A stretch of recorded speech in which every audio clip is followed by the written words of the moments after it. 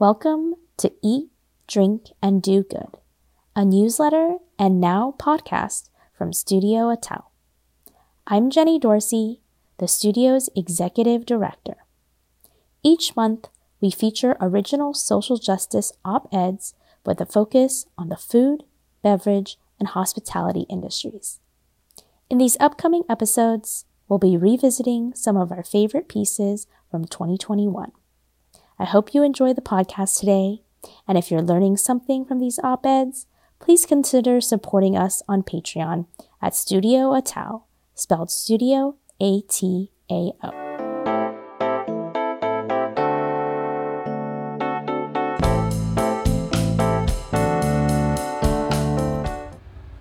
The Debt Culinary Schools Carry by Raeghn Draper.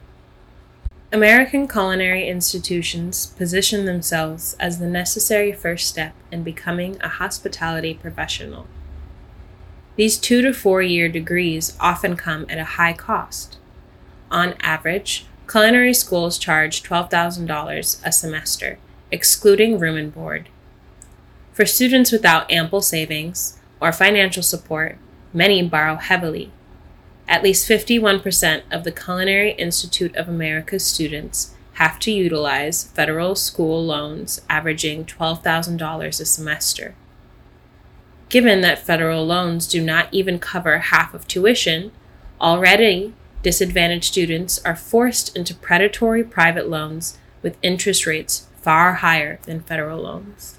This is the unfortunate reality of most students in the U.S. navigating a privatized education system. However, what is particularly sinister when it comes to culinary schools is that students are set to enter a notoriously low-paying industry after graduation. Starting salaries for graduates range from $20,000 to $30,000 a year, while their debts average $32,000 per year of education. The hospitality industry consistently includes some of the lowest paying positions of any industry, and the color of your skin can further reduce your earnings. This does not even include the unpaid internships or stages regularly asked of students before landing a job. This practice, taken from the French concept of stagiaire or trainee, is not only technically illegal in the US, but its prevalence naturally privileges white or financially able individuals while excluding the most vulnerable. So how did we get here? To fully understand hospitality today, we have to first understand that the hospitality industry is built on plantation-style economics. A country's legacy of white supremacy normalizes, informs, and empowers exploitation, dehumanization, and abuse in the name of profit. Settlers committed genocide against Native Americans in the name of land and yield, which laid the foundation for the Southern plantation economy. Wildly profitable for white landholders because of millions of enslaved Africans' stolen labor. But this style of economics did not simply end after slavery. Newly freed African Americans found themselves exploited again by the rapidly growing hospitality sector, employing them without a formal wage and forcing them to work for tips for white clientele. These positions were often managed by middle management, similar to an overseer in plantations. The continued exploitation of labor via unpaid internships, as well as the race, gender, and class-based front-of-house versus back-of-house divide, perpetuates the legacy of the plantation era.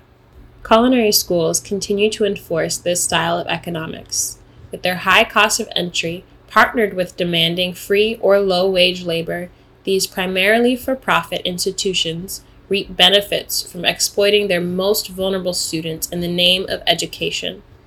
American culinary institutions have an obligation to protect their students and engage them in an education that actively encourages evolution in hospitality. So what does an equitable culinary or hospitality education look like? First, I implore culinary institutions to take up the conversation of food sovereignty within their teaching. Food sovereignty is the right of peoples to healthy and culturally appropriate food produced through ecologically sound and sustainable methods, and their right to define their own food and agricultural systems. That is, a system that places the power back into the hands of those who produce the food and looks at it as a right, a public good, and not a commodity to be sold only to those who can afford it. We're talking about more than farm to table here. This means valuing our agricultural workers, viewing them as partners and not just hands in the supply chain, localizing food systems, encouraging local control of our food, sharing indigenous knowledge and skills, engaging in community food structures like CSAs and mutual aid, and working with nature through education, foraging, medicinal purposes of herbs. What fed the millions of people who sustained this continent long before any culinary school heralded the French or Italians as the sole keepers of important food knowledge? How can we honor the food culture of indigenous people of here and those stolen to here? How can we combat the current right versus wrong food culture? If culinary schools are going to teach the art of food and extract a price on stolen land, they have an obligation to engage in this work.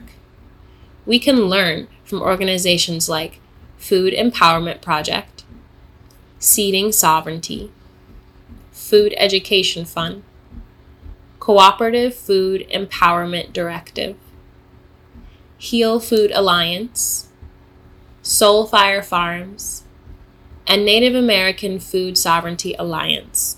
I also argue that these establishments should be paying reparations to Black, Indigenous, and undocumented folks.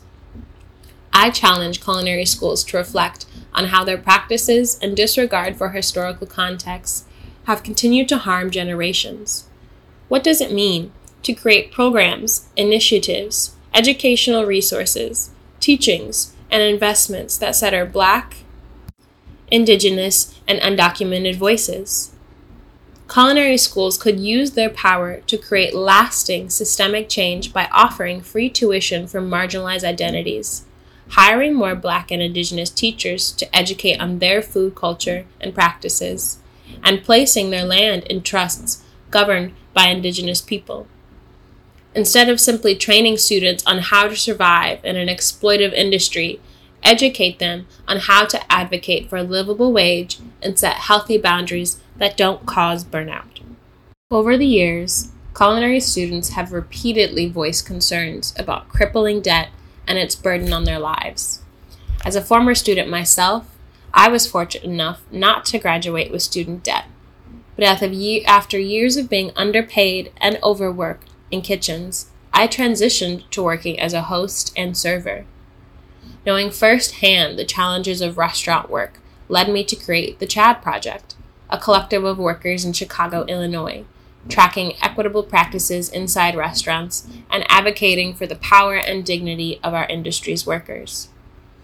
For those looking to make a change, push yourself to consume more Black and Indigenous work. These are some of my favorites. The Cooking Gene, A Journey Through African American Culinary History in the Old South, by Michael W. Twitty. Braiding Sweetgrass, by Robin Wall Kimmerer. The Work of, by Tunde Wee. The Racist Sandwich, a podcast. If you are considering going to culinary school, ask about the classes led by Black and Indigenous teachers during your visit. Ask if there are any courses addressing food sovereignty, food equity, or decolonizing American hospitality. Ask what anti-racism plan the institution currently has in place before you sign on. Review the racial demographic of the professors, deans, and other positions of authority within the school. Does it reflect the diversity of the student body? At the CIA, this is clearly not the case. If you are currently in culinary school, push your administrators to invite Indigenous and Black chefs to campus as guests. Ask them to invest in diverse clubs and student organizing bodies. Money talks, So what practices are your school administrators fostering to grow? Even if you are not going to culinary school or even working in the industry, you can still email a culinary institution in your area and ask how they plan on working towards a more equitable future where the historically marginalized are properly represented. You can also support raising the federal minimum wage, which would help lessen the financial burden of those graduating into the hospitality industry. And finally, if you are white, you can do your part in supporting reparations by preparing for them in your personal life, by budgeting and normalizing the idea of them in your sphere of influence.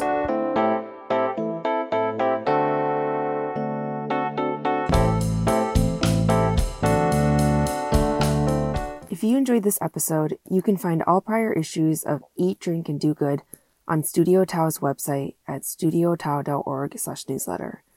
I'm Emily Chen, the head of content at the studio. Every month, we'll be releasing a new newsletter and podcast with social justice analyses from new and emerging writers. Make sure to sign up for our mailing list and follow us on Instagram, Facebook, and Twitter to be the first to know on all new episodes. All of our contributors are paid for their time and work, so if you're able, please consider supporting us as a monthly donor via Patreon or via a one-time gift at studiotao.org/donate. Thank you for listening.